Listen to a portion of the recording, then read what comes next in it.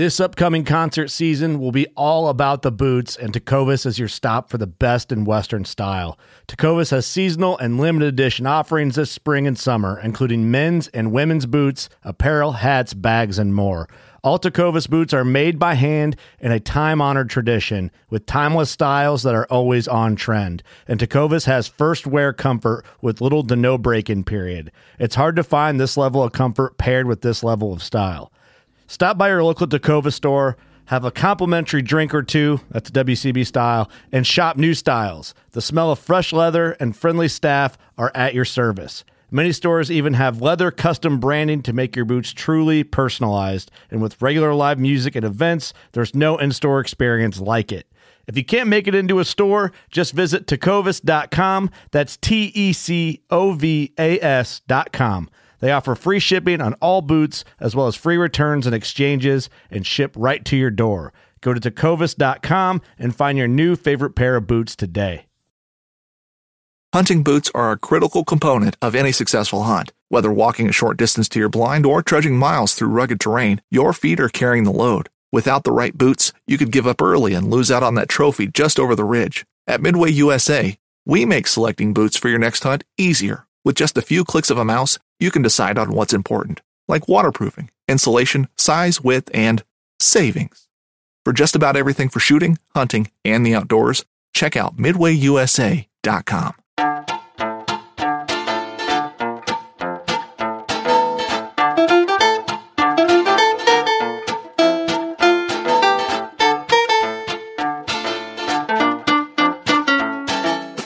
I'm April Vokey, and you are listening to Anchored, my chance to speak with some of the most influential people involved in the fishing world today. Join me as I travel to sit face-to-face with my guests in their own homes to learn more about their careers, opinions, history, relationships, and life both on and off the water. This episode is brought to you by Luke Weiser Bamboo Fly Rods. Each of Luke's rods is handcrafted and built with only the best in craftsmanship and materials. There's simply no limit to the detail he can put into custom orders. Luke has spent years refining his skills, and he's got an incredible talent for building things. But mostly, he's the kind of guy that you trust because he knows that there's both a right way and a wrong way to do something. I personally trout fish with one of Luke's rods, and I can honestly say that it's a work of art, both in my home and on the water. Find out more about Luke at www.lukeweiser.com.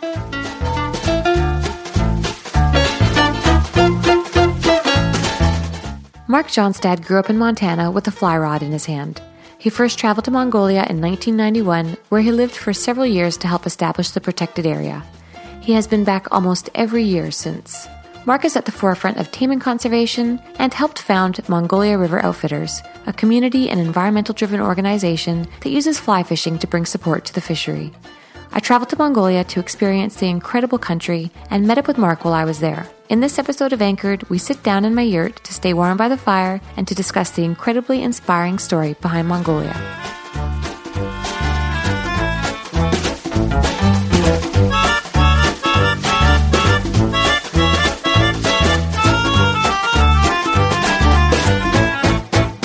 So I'm from Montana. I was actually born in Minnesota. My dad was a Lutheran minister, but then he moved to Montana when I was 2.5. So I grew up in the Shields Valley, so Park County, Wilsall, Livingston. Most people know Livingston because of the Yellowstone.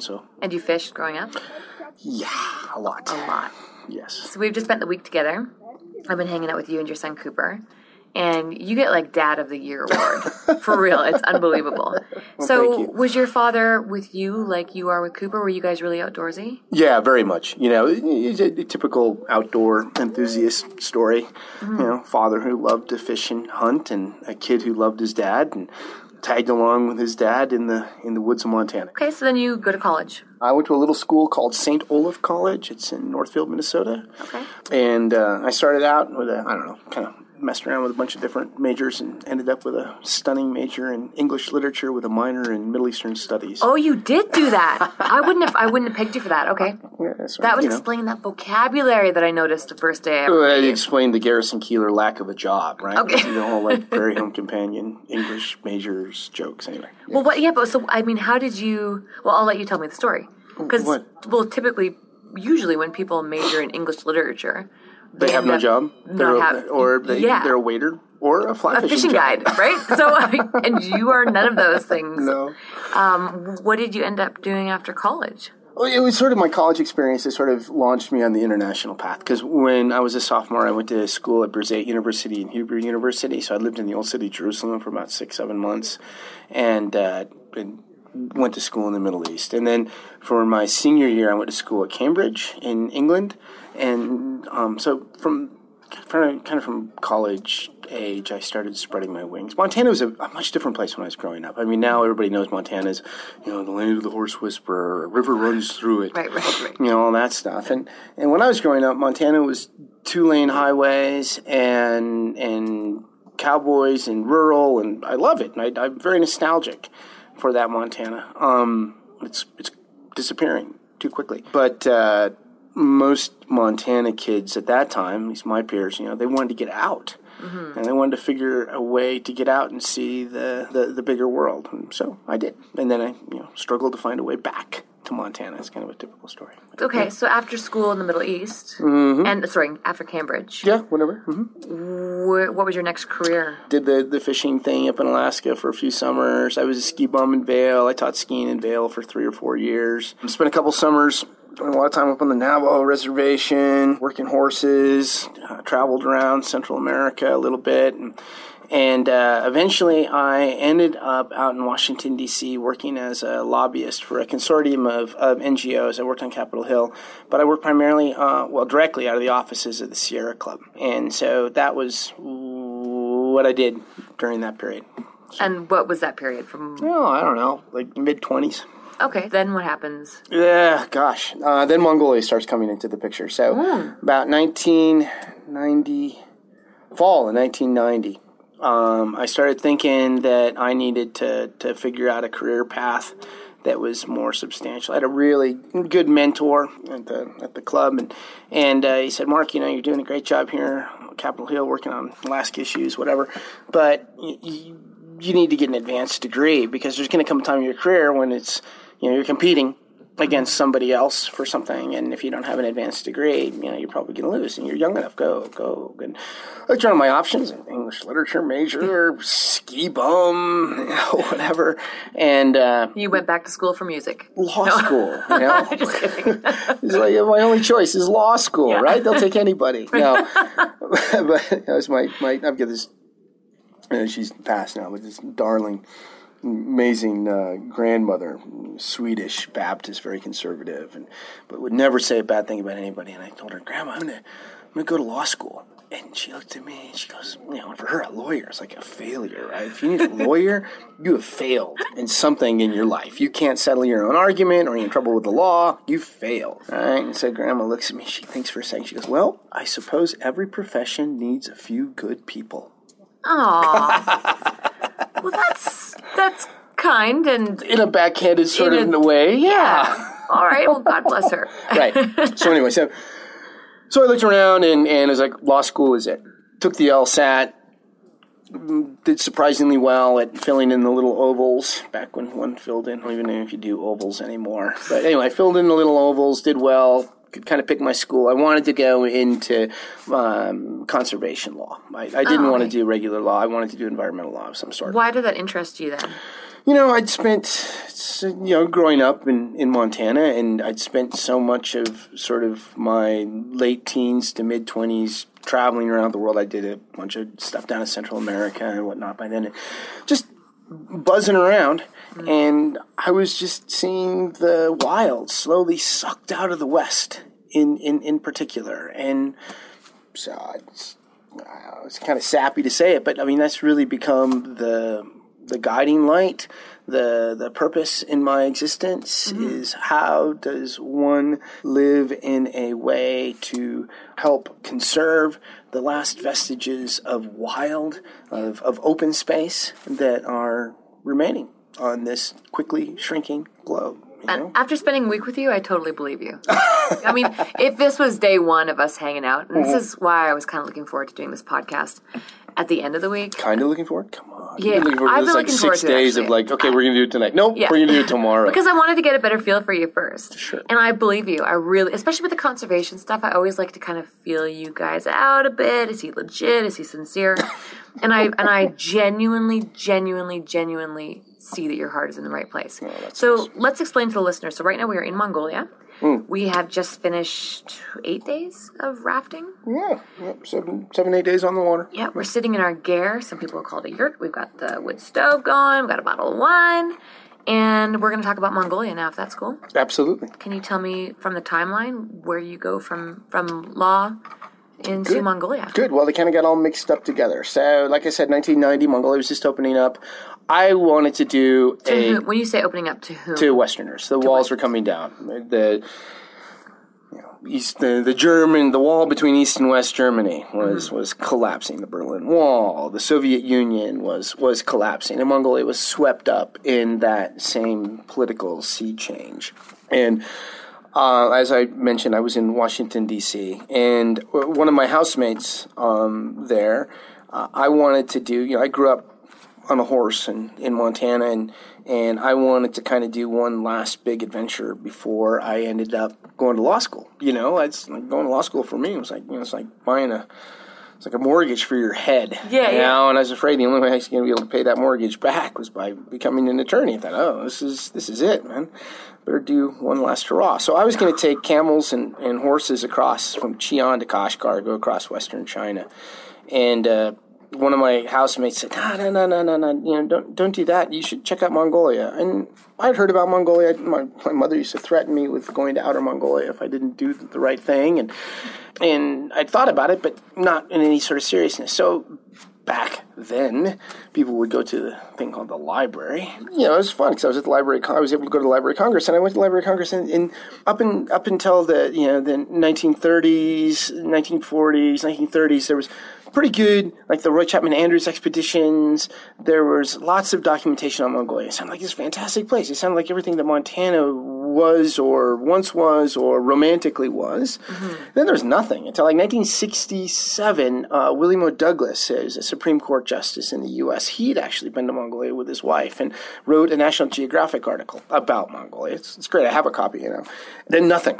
Then it sort of dropped off the face of the earth. And you don't mean fishing literature. You just mean... No, literature. In general. Yeah, because Mongolia was behind the Iron Curtain. Yeah. But what I read was fascinating. Big mountains, bears, rivers, desert, nomadic people living on horseback. It's like, this is my kind of place. I'm going to check it out. So I started digging more. And at that point, you needed an invitation to get to Mongolia. And so... From the government. Okay. And so I was fortunate enough to be in D.C. again, Montana kid in D.C., and so I sort of applied my lobbying skills. And they didn't have an embassy at the time, but they had a consulate. So I called the consulate, the first secretary, arranged to have him out for lunch, took him out for lunch with his interpreter, who sat around, chatted, and I said, hey, tell me about your country, and I'm really curious about it, and I'd like to go, and, what can I do to help, and this is what I do, and I've been working on public lands management, and know a little bit about conservation stuff, and maybe that's something that I can help you with, and he's like, yeah, this is very interesting, I can put you in touch with some friends. Long story short, I ended up getting an invitation to go to Mongolia. That's summer of 1991. Oh, wow, that's a long time ago. Oh, thank you. Sorry. For the record. I was 16. Okay, yeah. What were the conservation issues back then? I had no idea. I didn't. No one knew anything about Mongolia. I talked to them a little bit. He's like, okay, I'll get you an invitation, and you can go and talk to people. And so, I ended up getting an invitation, sort of a joint invitation from the Ministry of Nature and Environment, and they had NGO type things back then. The Mongolian Association for the Conservation of Nature and Environment, MACNE. And everybody, it's a long story. Everybody had to be a member of this thing. It was an old Soviet era, club. Okay. And I got over here, and another mentor, a guy named Dr. Botjargal, who's just become a very, very, very close personal friend over the years. He was the Minister of Environment and really took me under his wing. It was new and exciting times. There were no foreigners here. They were changing from this communist government into a democracy, a fledgling democracy. It was frontier days. How exciting. It was. And in the 90s, too. In the 90s. Yes, in the 90s. Well, no, you know what I mean? It's not like this is in the 30s. It's like right, modern day. Yeah. And here you are in this place that's going through all these crazy Absolutely. changes. It's No, really exciting. It's a big privilege. Yeah, yeah. It's a privilege. And you're Very not thinking fortunate. you're not thinking fishing at this point. You're just Not at all. simply thinking, No, I'm thinking horseback ride. yeah. Okay. I'm thinking I want to ride across this country and take 3.5 months and ride a horse from the east to the west before I have to enter the cauldron of law school. Yeah, no, That's this all is I wanted. So cool, Mark. Okay, keep talking. Anyway, so I talked to them, kind of the gospel according to Muir for a couple weeks. Said, Dr. B, this is, what are your issues? What can you anticipate? What's going down?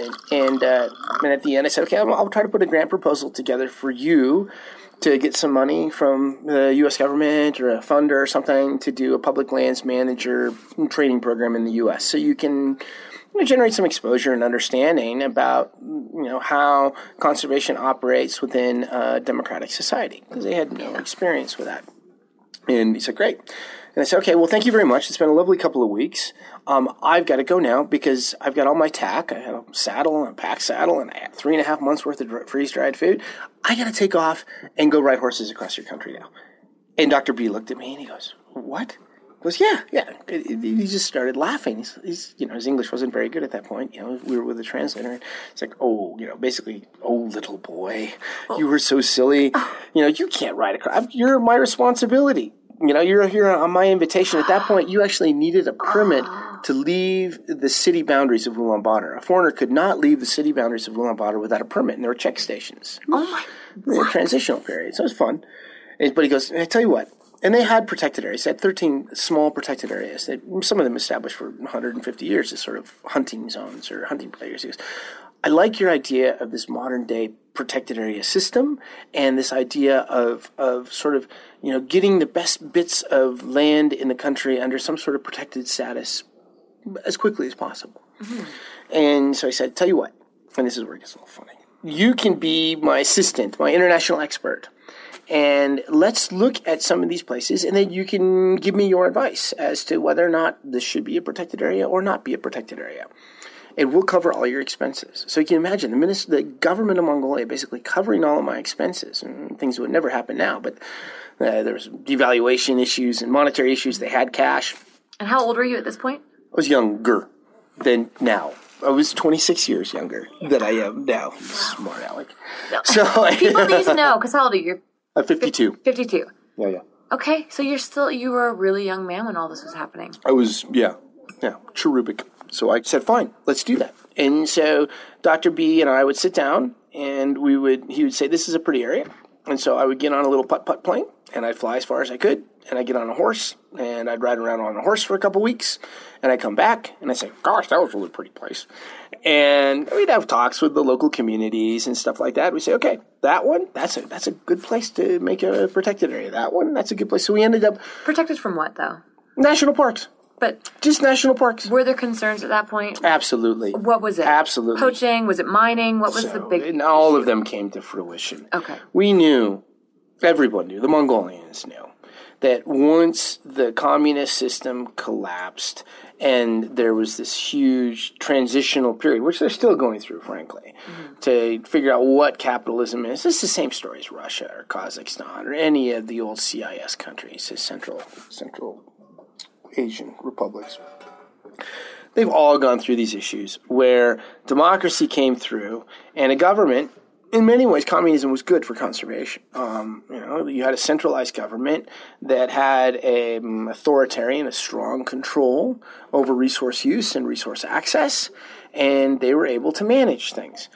All of a sudden, you have democracy, capitalism that comes through, which is great, but you have a huge incentive to exploit resources for personal gain, and you have a way to exploit resources for personal gain, and yet you do not have the regulatory environment, the enabling environment in place to manage the use and access to those resources in a way that's sustainable. Right.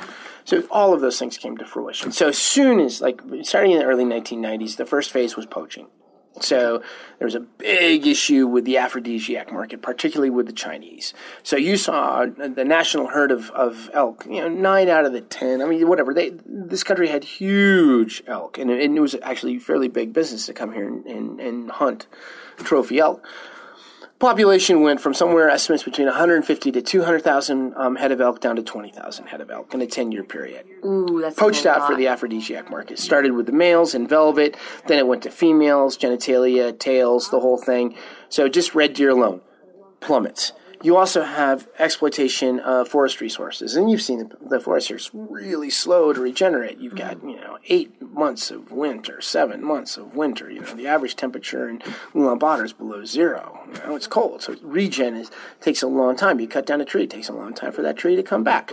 Then they discovered gold, and lots of other resources: platinum, uranium, coal, copper, all of which is fine if you have the regulatory environment in place to make sure that it's managed properly, which they did not. So by coming in and trying to establish an assembly of protected areas, places with higher biodiversity conservation value, higher biodiversity numbers, whether it's argali or snow leopard or Saker falcons, or the huge migrating herds. There's a herd of 1 million to 2 million, depends on who you ask. Antelope, gazelle that migrate on the eastern steppe. It's equivalent to the Serengeti or greater.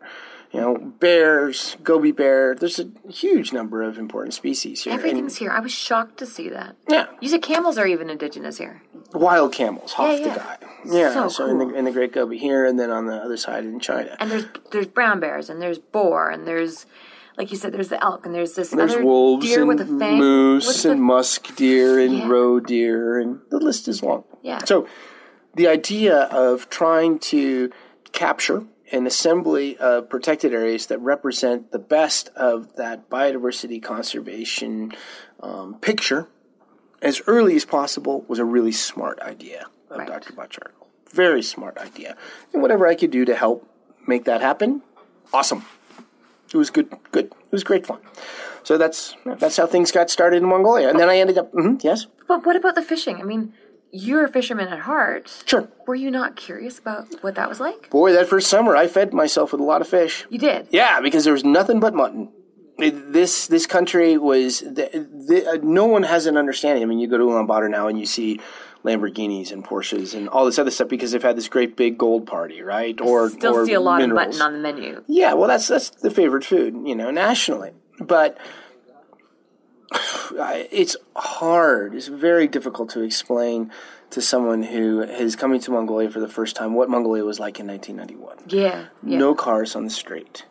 No groceries in the grocery store. One bottle of Soviet-era soda. No Coke. Maybe a cabbage. Maybe some potatoes.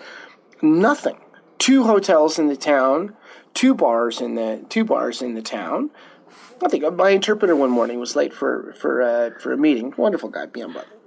And he was very punctual. And he'd been in Afghanistan in the Soviet era, so he was a little twitchy. And like I said, never late. And I was staying in this Soviet-era hotel, and it was one of the 2, and I'm waiting in the lobby, and it's like an hour late, and Biamba shows up, and he's like, "Oh, I'm so sorry, Mr. Mark."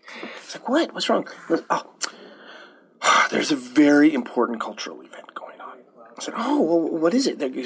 They're showing a movie of the West, and we've never seen such a thing, and they're showing everything about the West, and we can see how people in the West live, and how they eat, and how their families are, and it's a great cultural understanding, but they're showing it in a marathon, and so it's many hours every night. I said, "Well, that's fascinating." He said, "What's the name of this program? Maybe I'll watch it." And he goes, "It's called Dallas." No! Oh, that's so bad. That's so bad. Awesome? No. It's awful. That's awesome. Wow. Okay. So, I mean, that's what it's like now. Now you go to Ulaanbaatar, and as you've seen, I mean, it's as modern as anything. There's Louis Vuitton stores. It's all sorts of craziness. Yeah. It's a hodgepodge. It's a mix. You can still see a glimpse of the old and a lot of the new. Yeah. But it's not, Maroon, yeah, a little tighter. It felt a little more like what I expected Mongolia to be like. Maroon's changed dramatically. However, that airport that's the first airport I ever flew into in 1991. Really? Yeah, because this is the first area I went up to Lake Hovsgol to help put that protected area together. So with this protected area, what about the people? I mean, when I think nomadic people, I think of Mongolians. Mm-hmm. Yeah, sure. Is that a fair assessment? Sure. What percent of people in Mongolia do you think are nomadic? I know it's a hard question. No, it's not that hard because the total population, when I first came into the total, it's grown dramatically. The total population was 1 million to 1.5 million people when I first showed up. Now we're pushing close to 3 million. Okay. And most of the population lives in Ulaanbaatar. There's two Mongolias. There's Ulaanbaatar and the rest of the country. And Ulaanbaatar, frankly, is kind of like a parasite. Yeah. Let's talk about the rest of the country. Right. That's what interests me. So there you're at half. Yeah. Right there. Okay. Right? So 1.5 million, 1.5 million. Right. Then it gets to be a little bit of a thumb suck as to how many of those folks are still nomadic or herdsmen who don't live in somes or IMAGs like you saw. So Maroon here is one of the larger somes in the country. And that, when you say some, for other people who don't know, this is like or IMAG city? centers. So the country's divided nationally into the federal system or the national system, and then the states, which are IMAGs, and then the counties, which are somes. Oh, okay, thank you. So the IMAG center here is Maroon in this particular IMAG, and Maroon has between 30 and 50,000 people in it. Oh, that many, okay. And then the SOAM centers will have, 1,000, 1,500 in them. So if you take all those numbers, my guess is there's maybe, I don't know, somebody could tell you, and someone will listen to this and go, oh, Mark, you're so crazy. It's more or less, but I don't know, 750,000 maybe nomads yet. But nomad is really weird in Mongolia because if you're in the Gobi, those people will move 6 to 10 times a year. And what are they moving for? Harvest? No. They're all herdsmen. So very few Mongolians grow anything. It's changing, but very few Mongolians grow anything, wheat or hay or anything like that. Folks are moving because of their herds. It's all about in search of grass and water. Right. And so in the Gobi, where resources are tighter, they'll move more often. Around here, people will move 2, 3, maybe 4 times a year. Okay. So they'll have their calving, lambing area that they'll be in. They'll have their grass cutting area that they'll be in. They'll have their summer pastures, their fall pastures, whatever it is. And everybody kind of knows. There's a traditional system there, and everybody kind of knows whose is whose and what's what, and they generally won't encroach on each other. Space. Yeah, generally. And in other places, there's like in the eastern part, in the Buryats, they'll move twice. That's it? Yeah, that's it. They'll have a winter place and a summer place. For the most part, because we're way up in the north, right. And so there's a little bit more of the northern influence. Some people have cabins, but for the most part, it's just a hashar. It's a corral with a simple lean-to, and then they'll have their ger set up there. And that's what they use for calving and lambing. Then you'll see big piles of dung that they'll burn in the fire during the winter and stuff like that. Right. Okay. When you came in to do all this conservation work... Mm-hmm. No, I came here to ride horses across the country and got looped into doing conservation After work. you got lassoed into doing conservation work. And you were making some of the land into parks. How did that affect the people? Right. Oh, yeah. Mongolians are really interesting. For the most part, Mongolians venerate nature. They have a long-standing tradition of living in harmony with the land. Yeah. It's being lost over time, or it's changing over time. And maybe that's not the right word. It's getting more complicated over time as people's desires are shifting, as their desires for different material goods because they're increase. Watching Dallas to get a better feel for what America is. It's whatever it is, human nature, whatever it is. But people want TVs and they want better education for their kids, and they want a motorcycle rather than riding a horse all the time. And it's kind of a natural progression. For those of us from the outside, it's kind of romantic and nostalgic about it. And I definitely am. But for the most part, people here, they've mixed animism with Buddhism. And so there's a traditional, as I said, veneration for nature. For instance, Mongolians normally will wear upturned toes on the front of their boots. Yeah, why is that? So they don't disturb the earth. Right? And they, fish is an interesting one because we're talking about fish here. And I guess people who listen to this podcast are probably way more interested in fish than the history of Mark. But, fish are the first rung of reincarnation in Buddhism. And because they're considered insects, insects don't blink. Fish don't blink, they're insects. And so fish are a holy species in Mongolia. Wait, and so so, insects are a holy species here? Yes, so they don't insects are a holy swat species. mosquitoes or anything? Yes, they do, because it's complicated. They live on the earth and they hunt, and there are Mongolians who fish. It's a myth that Mongolians never fish, but there are some that fish, etc. But I'm just, we're sort of trying to come up with some examples of how Mongolians traditionally respect the earth. In fact, if you give a toast, like a traditional Mongolian toast, if you have a shot of vodka, they will generally, or arhi, or whatever your drink of choice is, fermented mare's milk, they will take their ring finger, they will dip it in there, and they will flick a small bit of the alcohol to Father Sky, and also to Mother Earth. And so there is a predisposition amongst Mongolian people to want to protect the landscape. And, the government of Mongolia, who I've worked with forever, fully understands this. In fact, the government of Mongolia has declared that they fully intend to protect over 30% of the territory of Mongolia within some sort of conservation area. They're only up to about 15% so far, but that's immense. If you look at some of the protected areas that we've worked on in the past in this country, the Han Hinti, including the buffer zone, is 2.4 million hectares is one example. Yellowstone National Park, 800,000 hectares. Yeah, so it's 3 times the size of Yellowstone. What's the percent in the States? I don't know. If it's 30% here, I'd be curious to know what it is in North America. I don't know. In the United States, anyway. Yeah, I don't know. I'm from Canada. Oh, you tricky Merkin. So people who still wanted to live in the parks they didn't need permits. It's not like you came in and changed everything and they hate you. No, not at all. And it wasn't me. It's not me. It's the government of Mongolia. And it's just me trying to help the government of Mongolia get its, mind around its own objectives. Yeah. And protected areas, folks are geek out about this stuff, but there's the IUCN and others, and there are protected areas for the rest of the world, in the U.S. and perhaps in Canada, you get crown lands and whatnot. For all of us, Mongolia, 100% of the ground is owned by the government, but for some small patches here or there that are leased out, or like the Hashars we were discussing, you can own a certain, I think it's a half hectare around a Hashar you can have in fee simple or a long-term lease, depending on, but for the most part, all the ground is owned by the government. So really when we're talking about protected areas in this country, we're talking about places where there's a heightened level of land use, where the ultimate value of that land use is determined by the long-term conservation of nature. Okay. So they have kind of a spectrum of various types of protected areas. For instance, they have the Great Gobi National Park, or strictly protected areas, 5.5 million hectares. And it is an area where the only visitors are supposed to be scientists and people like that. That's a strictly protected area. There's very few nomads that live in that area. National parks in this country have a different situation where people can graze in them and whatnot, but there's no hunting, perhaps, that's allowed in there. Or grazing is managed to make sure that overgrazing doesn't occur. Coming up, Mark and I talk less landscape and more fish.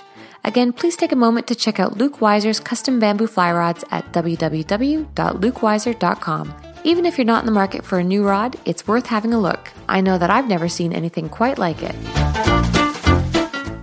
We're at, right now, we were above the 50th before, but we're at about the 48th parallel right now, which is the temperate zone, which is awesome. There's very few places left in the temperate zone where you can stitch together a float trip of 14 days or 15 days or 10 days or whatever it is and have consistently good fishing in a place that is not polluted, not populated, nobody else around, no infrastructure. Mark. The only people we've seen are nomads living in garrus who are living off the land. I mean, we hung out with that one family in the morning and, they're sitting there making yak butter and feeding you yak milk and just truly surviving. It was so amazing to see. Well, I think in the last 5 days, we haven't seen anybody. We have seen no one but us. Right.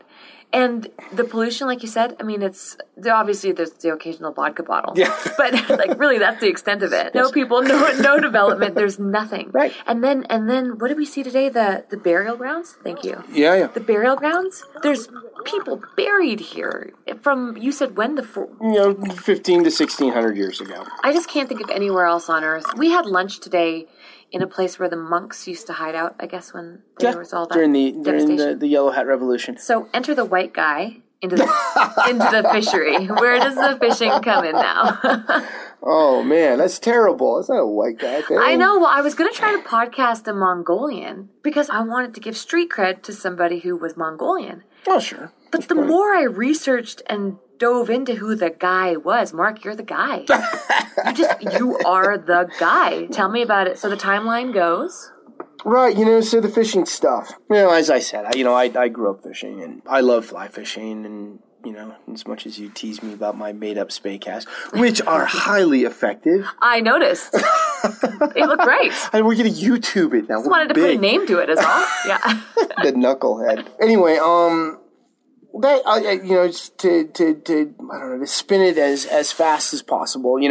I've been fishing here forever, and I'm the old guy on the block now when it comes to fishing. My buddy Guido Rar, if Guido is even listening to this, Guido came over with a bunch of his friends in 1990. I knew Guido in the interim. We had met because he was roommates with my best friend from Montana at Yale, and so we talked about fishing in Mongolia and all the rest. But I've been fishing here a ton, just recreationally.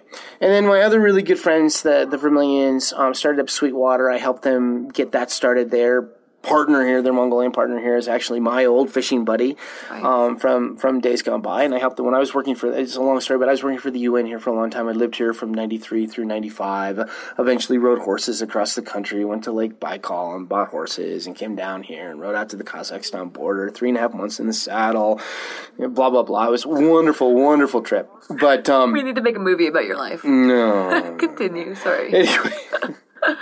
Anyway, I eventually finished up law school, finally. And I ended up working a ton in the Himalayas, in Bhutan, and then a lot down in southern Africa. So there's this period where I was going from Montana to the Himalaya, to southern Africa, to Mongolia, and then back to Montana. My normal job working as a consultant I worked for large-scale donors like USAID, the UN, the World Bank, on large-scale conservation programs. I ended up down in southern Africa working on this community-based natural resources management stuff, working with local communities, trying to create incentives for them to conserve biodiversity through the sustainable use of biodiversity, either through tourism, photographic tourism, or hunting tourism, or their own consumption of resources. The Germans up here, the GTZ, was trying to get something similar off of the ground, and so they hired me to come up to back to Mongolia to try to do that. And I worked with them a bunch, and it just wasn't resonating. It just wasn't happening with them, and the way that I hoped that it would happen. I thought, you know what, I'm just going to do this myself. Mongolia's given me a lot. It really is. It's really launched my career. It's some kind of a second home. A lot of friends here, etc. It really helped me grow up and mature in many ways. I thought, you know what? I'm going to see if I can do this myself. Just see if I can work on putting in place a community-based natural resource management program with my own funding, I don't have any money, so my own sweat equity, and work with local communities and use fly fishing as a catalyst for conservation. To look at how we can value taimen in the river more than valuing taimen on the dinner plate or sold to, whatever, somebody who wants to buy a taimen. And why did you choose fishing over the hunting? Is it because you can catch and release the fishing? Yeah, and hunting, international sport hunting is really not interesting to me. I come from I hunt a lot, and back home, but I come from, sport hunting has its niche. Don't get me wrong at all. I'm supportive of sport hunting done in the right way. But for me personally, like my father came over here and shot an elk in the mid 1990s. I guess I was living here, 93, 94, 95. I can't remember exactly, but he shot an elk, big bull, and it was great. I was living here. we butchered it, and I was able to eat that elk, for the winter. Right. Worked out great with my own personal ethics. If just for me personally, if I shoot it, I eat it. Yeah. That's part of the game. For me, I get it. I have a lot of friends who are trophy hunters, international trophy hunters. It's not a problem done properly. Also, the perspective the perception, in Mongolia is often if you're a hunter, you can't be a conservationist.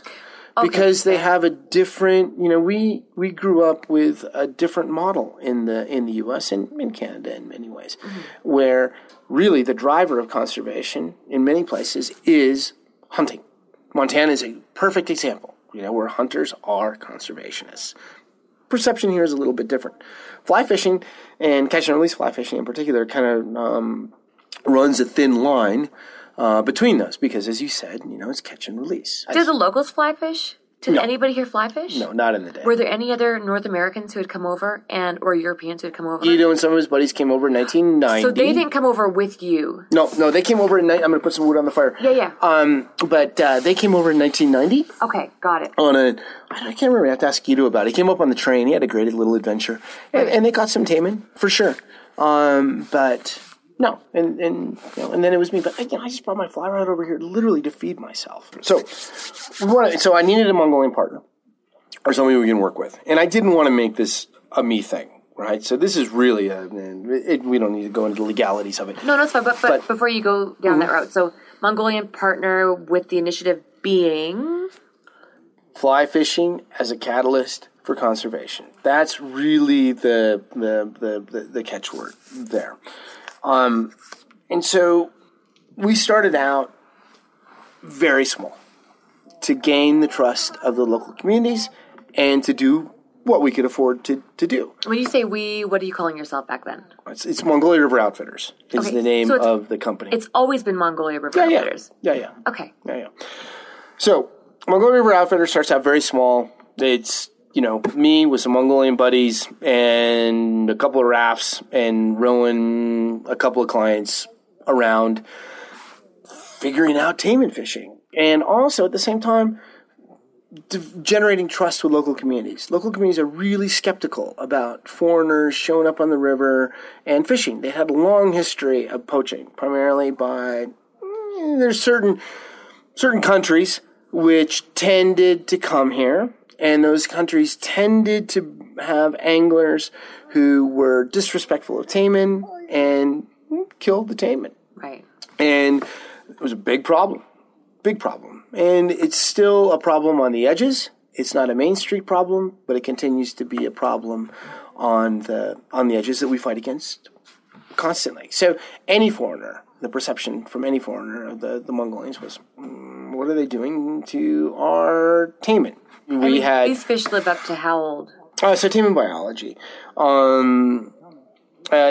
taimen, it's my buddy Zeb and Sudeep Chandra from the University of Nevada, Reno, and Zeb Hogan from National Geographic, and Olaf and a number of other people, their colleagues and cohort. They've really led the charge in terms of understanding taimen biology in Mongolia. So all credit to them for this.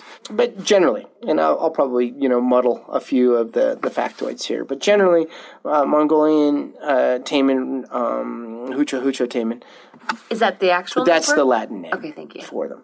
The world's largest salmonid, biggest trout in the world. So the biggest one, here you go, drum roll please, 60-inch. Yeah. Right? 60-inch trout that comes to the surface. Oh, it scares me because their heads are so big. And they tail walk. And they slam flies like an anvil. It's like you're throwing the biggest boulder in the river on top of your fly and it explodes. People telling me that they don't run or jump. Like, when I told my buddies I was coming here, they're like, oh, they just dog down. I thought it'd be cool to catch a big one. Okay, Mark, they are like tarpon. They flare those gills. They do tail walk. They run. My fingers, you can see them right now. They're so burned up. I'm wearing tape on my hands all day, all week. Yeah. They are ass kickers, and I'm actually a little bit afraid of them. I landed that 48-incher this trip. 4-foot-long fish. It's phenomenal. Can't. Right? I mean, I shook for an hour after that. Yeah. I didn't fish again after that day because I was actually a little bit scared. And you said that fish could be my age, or so 20 to 30 years. Here's the way it works. Ballpark. Yeah. A taimen will grow 10 centimeters per year for the first 7 years. So a 70-centimeter taimen, right, sub 30 inches, taimen is 7 years old and has just reached sexual maturity. So at 7, they're able to jump in the red and do their thing. A major league taimen, and we consider anything, a meter or 40 inches, that's a trophy fish. That fish can be pushing 20 years. A really, really big fish, like, you caught a really nice fish at 48 inches. That one you're probably in that 30-plus year bracket. And a 50-year-old fish, a 50-inch fish, some people talk about 50-year-old taimen. I don't know. But, 35, 40, 45, 50, you're talking, as I say, the Beatles' White Album. Yeah. That fish came out of the red when the Beatles released the White Album. It's insane. It's phenomenal, right? It's insane. But, okay, so before I go down the biology track, and I know we're fighting time because of dinner, but Mongolia River Outfitters. Yeah. So you start MRO. Right. So we started this little entity as a mechanism to drive conservation. And it grows and grows and grows. But what we're finding is, as we're growing, we're sort of identifying what the problems are. Okay. Much of the problems we're seeing are, as I said, all of that stuff that we perceived as potential problems when we were setting up the protected area system in the 1990s all came to fruition. Okay. Right? And a lot of that really drove a spike in wealth, particularly with urban Mongolians. Right? Much of the wealth in Mongolia is concentrated within, 12 blocks of the center of town, near the Capitol building there, right? And outside of that, people are really poor. Inside of that, they're really rich. Really rich. Yeah, I noticed that. Phenomenally rich. Yeah. They got idle time on their hands. So what do? They take their black Land Cruisers and they cruise out to these rivers and they go fishing. They're not really educated about fishing. And there's groups like the Taimen Fund with Charlie Kahn. Those guys are doing awesome work with educating these urban anglers. And there's a huge sea change that's happened in the last 5 years, more or less. A realization and understanding and appreciation of catch and release and fly fishing. Big fly fishing culture that's blowing up now. Much because of, much credit to those folks. As well as the Vermilions. The Vermilions have done an outstanding job of driving conservation, in driving it Mongolia. how? Besides just educating the public, the local public, about the importance of tourism and economics and conservation. Right. How are you guys driving? How are you driving this? Is it from a financial stance? I know that we all pay a fee. Can you just kind of walk me through how? It's Well, let me back it up even more than that, if I could for a second. Because so what we're all finding on these rivers, and we're all of us share a deep-seated concern for rivers and wild places and taimen. And taimen represent wilderness in Mongolia. You've got a 50-year-old fish, this ancient fish that relies upon a watershed that is pristine. If that watershed gets disturbed, the taimen's gone. If you kill a 50-year-old fish, it takes 50 years for another one, to take its place, or decades for another one to take its place. Taimen at one time occurred all the way from the Danube to Hokkaido. I don't know what that means. From all the way from Eastern Europe to Japan. Oh, yeah? Yeah. Oh, yeah, because I've heard of stories of them being in Germany. Absolutely. Yeah. Absolutely. And as time and development has progressed, their habitat has been constrained to a few of these most remote and most pristine river systems. So if you're able to protect taimen, you're able to protect some of the most pristine and amazing watersheds left in the Northern Hemisphere. In my opinion, particularly Mongolia, or maybe Russia, or Hokkaido, or the Sakhalins, or these other places with wild salmon center, and others are are working. The problem for all of us, the challenge was in the late 1990s, early 2000s, was that as these oligarchs, other people were getting very wealthy, a lot of them were coming out to these rivers and they were fishing and they didn't have the ethics and they were killing fish. So they would show up. Our other operation is very well established, been around for a long time. And people would show up there, 2 bottles of vodka. They'd find a local person who is a fisherman, and there are local fishermen. And they say, hey, dude, take us out to the river, show us where the taimen are, and we'll give you 2 bottles of vodka. And so these guys go, yeah, explain a lot. Okay. That's awesome. So they go out and they show them the taimen. These the rich guys wouldn't know any better. Yeah, they kill the taimen, give the local guy 2 bottles of vodka. Thanks, great weekend. See you later. Well, you'd end up with a dead taimen. So we said, okay, let's figure out a way to start streamside education to improve how everybody understands taimen biology. And let's improve how people perceive the value of taimen and see if we can, with our tourism, try to drive some of that. So and it's a long story, but we teamed up with WWF. That's what they do. They do conservation. So we said, okay, WWF, World Wildlife Fund, a guy named Darren Collins, wonderful guy, Jimmy Dorcher, others. We said, let's work in partnership with you. You guys are the NGO. You do conservation. We do fishing. We do the fishing. We do we all do conservation, but we do the fishing, the marketing. We bring in the tourists. Community, you help us to protect the river, and we'll continue to provide you with economic incentives to conserve the fishery. And so it became a 3-way partnership, sort of a government community, private enterprise, and NGO partnership to protect a watershed. We're not talking 2 staff here, because right now this week there's 4 of us, plus you guys. So there's what, 6 of us? Say 6 or 7 of us. It's a light week, yes. Yeah. How many staff are there? Oh, I've lost track at this point. I'm at 40. The more the merrier. It is every person we hire, it creates a potential fish conservation officer. Exactly. Every single one. Yeah.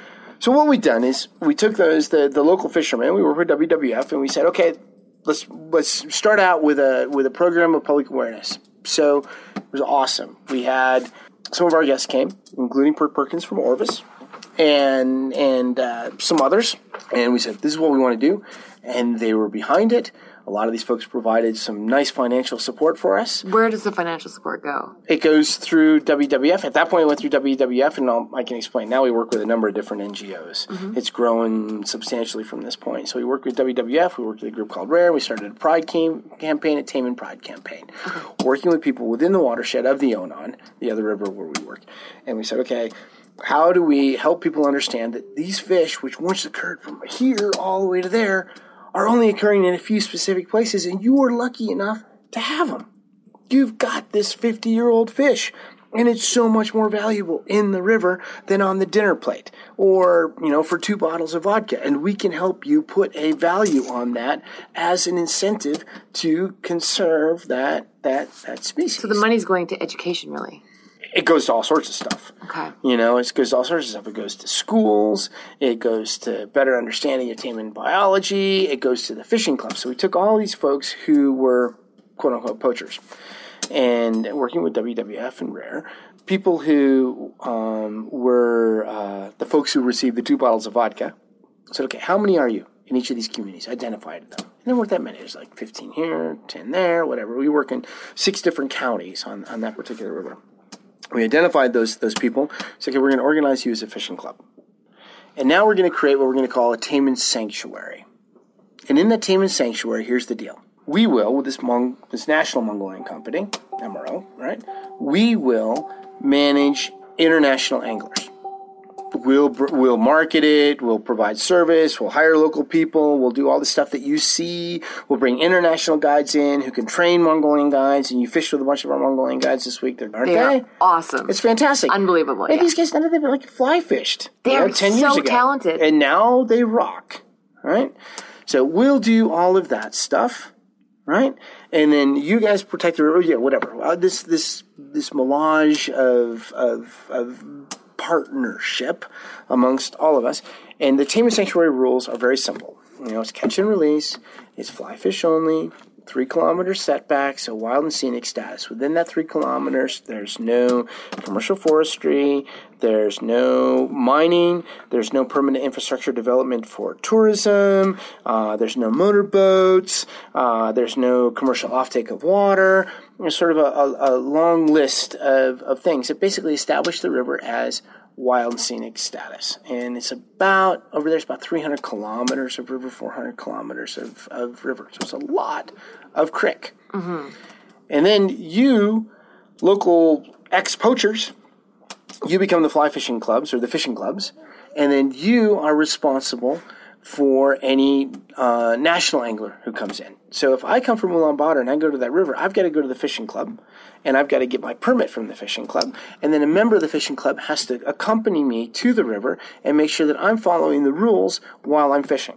So they act as part guide and part river keeper for all of the national anglers. And that becomes a farm team for bumping up to become a guide for the international operation that runs out of the company out of Mongolia, all within the auspices of this tame sanctuary concept. I haven't done an outstanding job of explaining that. But there's so many different facets. That's the problem, is there's so many different layers to this program. Right. So is it working? Yeah. Oh my gosh. So we have really, not super rigorous, but fairly rigorous data that we keep. So we keep, much like an Atlantic salmon fishery, we keep records of how many fish are caught and sizes and all the rest. And if you look, this operation, that you've experienced is sort of our new baby. Right, we're taking the same models. What river are we on? I'm not saying. Yes. It's okay. like, who does that? Yeah.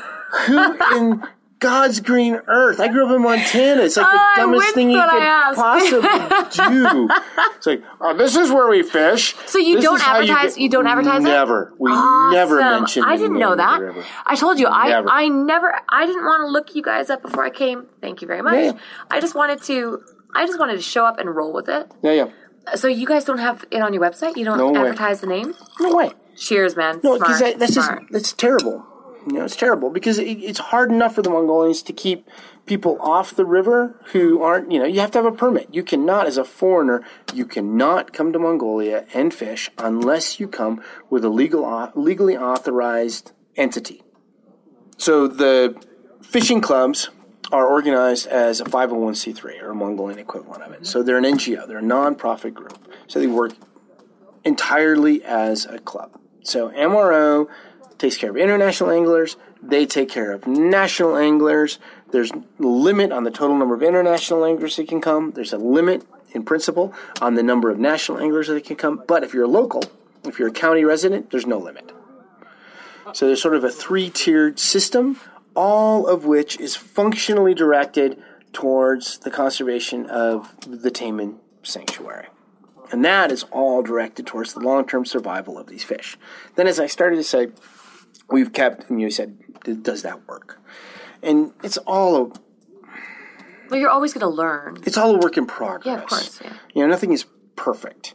When you talk about it in this way, it's like, it's a work in progress. Mm-hmm. It's difficult. As the Mongolians say, it's hitsu. Okay. It's hitsu. And it's getting better all the time. It's not getting worse. And our records show that. So we keep very meticulous records on catch data. Just like like I said, just like on an Atlantic salmon fishery. It's like who caught what, where, how long was it, et cetera, et cetera, et cetera. And we have tagging programs and genetics programs, and we kind of stopped the tagging. Now we have facial recognition stuff. Taimen have a facial pattern with spots on them, so you can use this Wild ID program. It's developed out of Dartmouth, where you can ID the individual fish by its spotting patterns. Because they have like a brown trout sort of. Yeah. If you had to explain as a species what they look like to someone who had never seen it, what would you explain a taimen to look like? I don't know. It's like a weird cross between a brown trout and an Atlantic salmon. Yeah. With a really bright red tail. Oh, they're so cool. The tail is stunning. So cool. It's like the sexy part of it. It's like, I like the tail. Look at the butt on that thing. I wouldn't go there. But yes. Yeah. Anyway, no, so we have really meticulous catch data on the other river over about a 15-year period. And you can see where we've gone from oh man, it's really hard to find a taimen, to the last couple of years, we've averaged, I'm not going to say numbers, but a lot of taimen per week. Mark, the Doka is getting very frustrated with us because dinner is getting cold. Let's go. Is there anything that you would like to add or to ask me? No, I'm not sure that I did such a wonderful job of explaining things, and there's a lot of details, and there's so many people who deserve credit for this stuff. It's not about me. There's a whole pantheon of folks who are concerned about taimen and taimen conservation and conservation of wild rivers. But the bottom line is, this all depends, and this is not a sales pitch. I say it all the time. It depends upon anglers choosing to come to Mongolia. If we don't have anglers coming to Mongolia, we can't create the incentives that are required in order to protect these rivers. And that concludes this episode of Anchored. Thank you so much for listening. Please be sure to leave a review about Anchored on iTunes.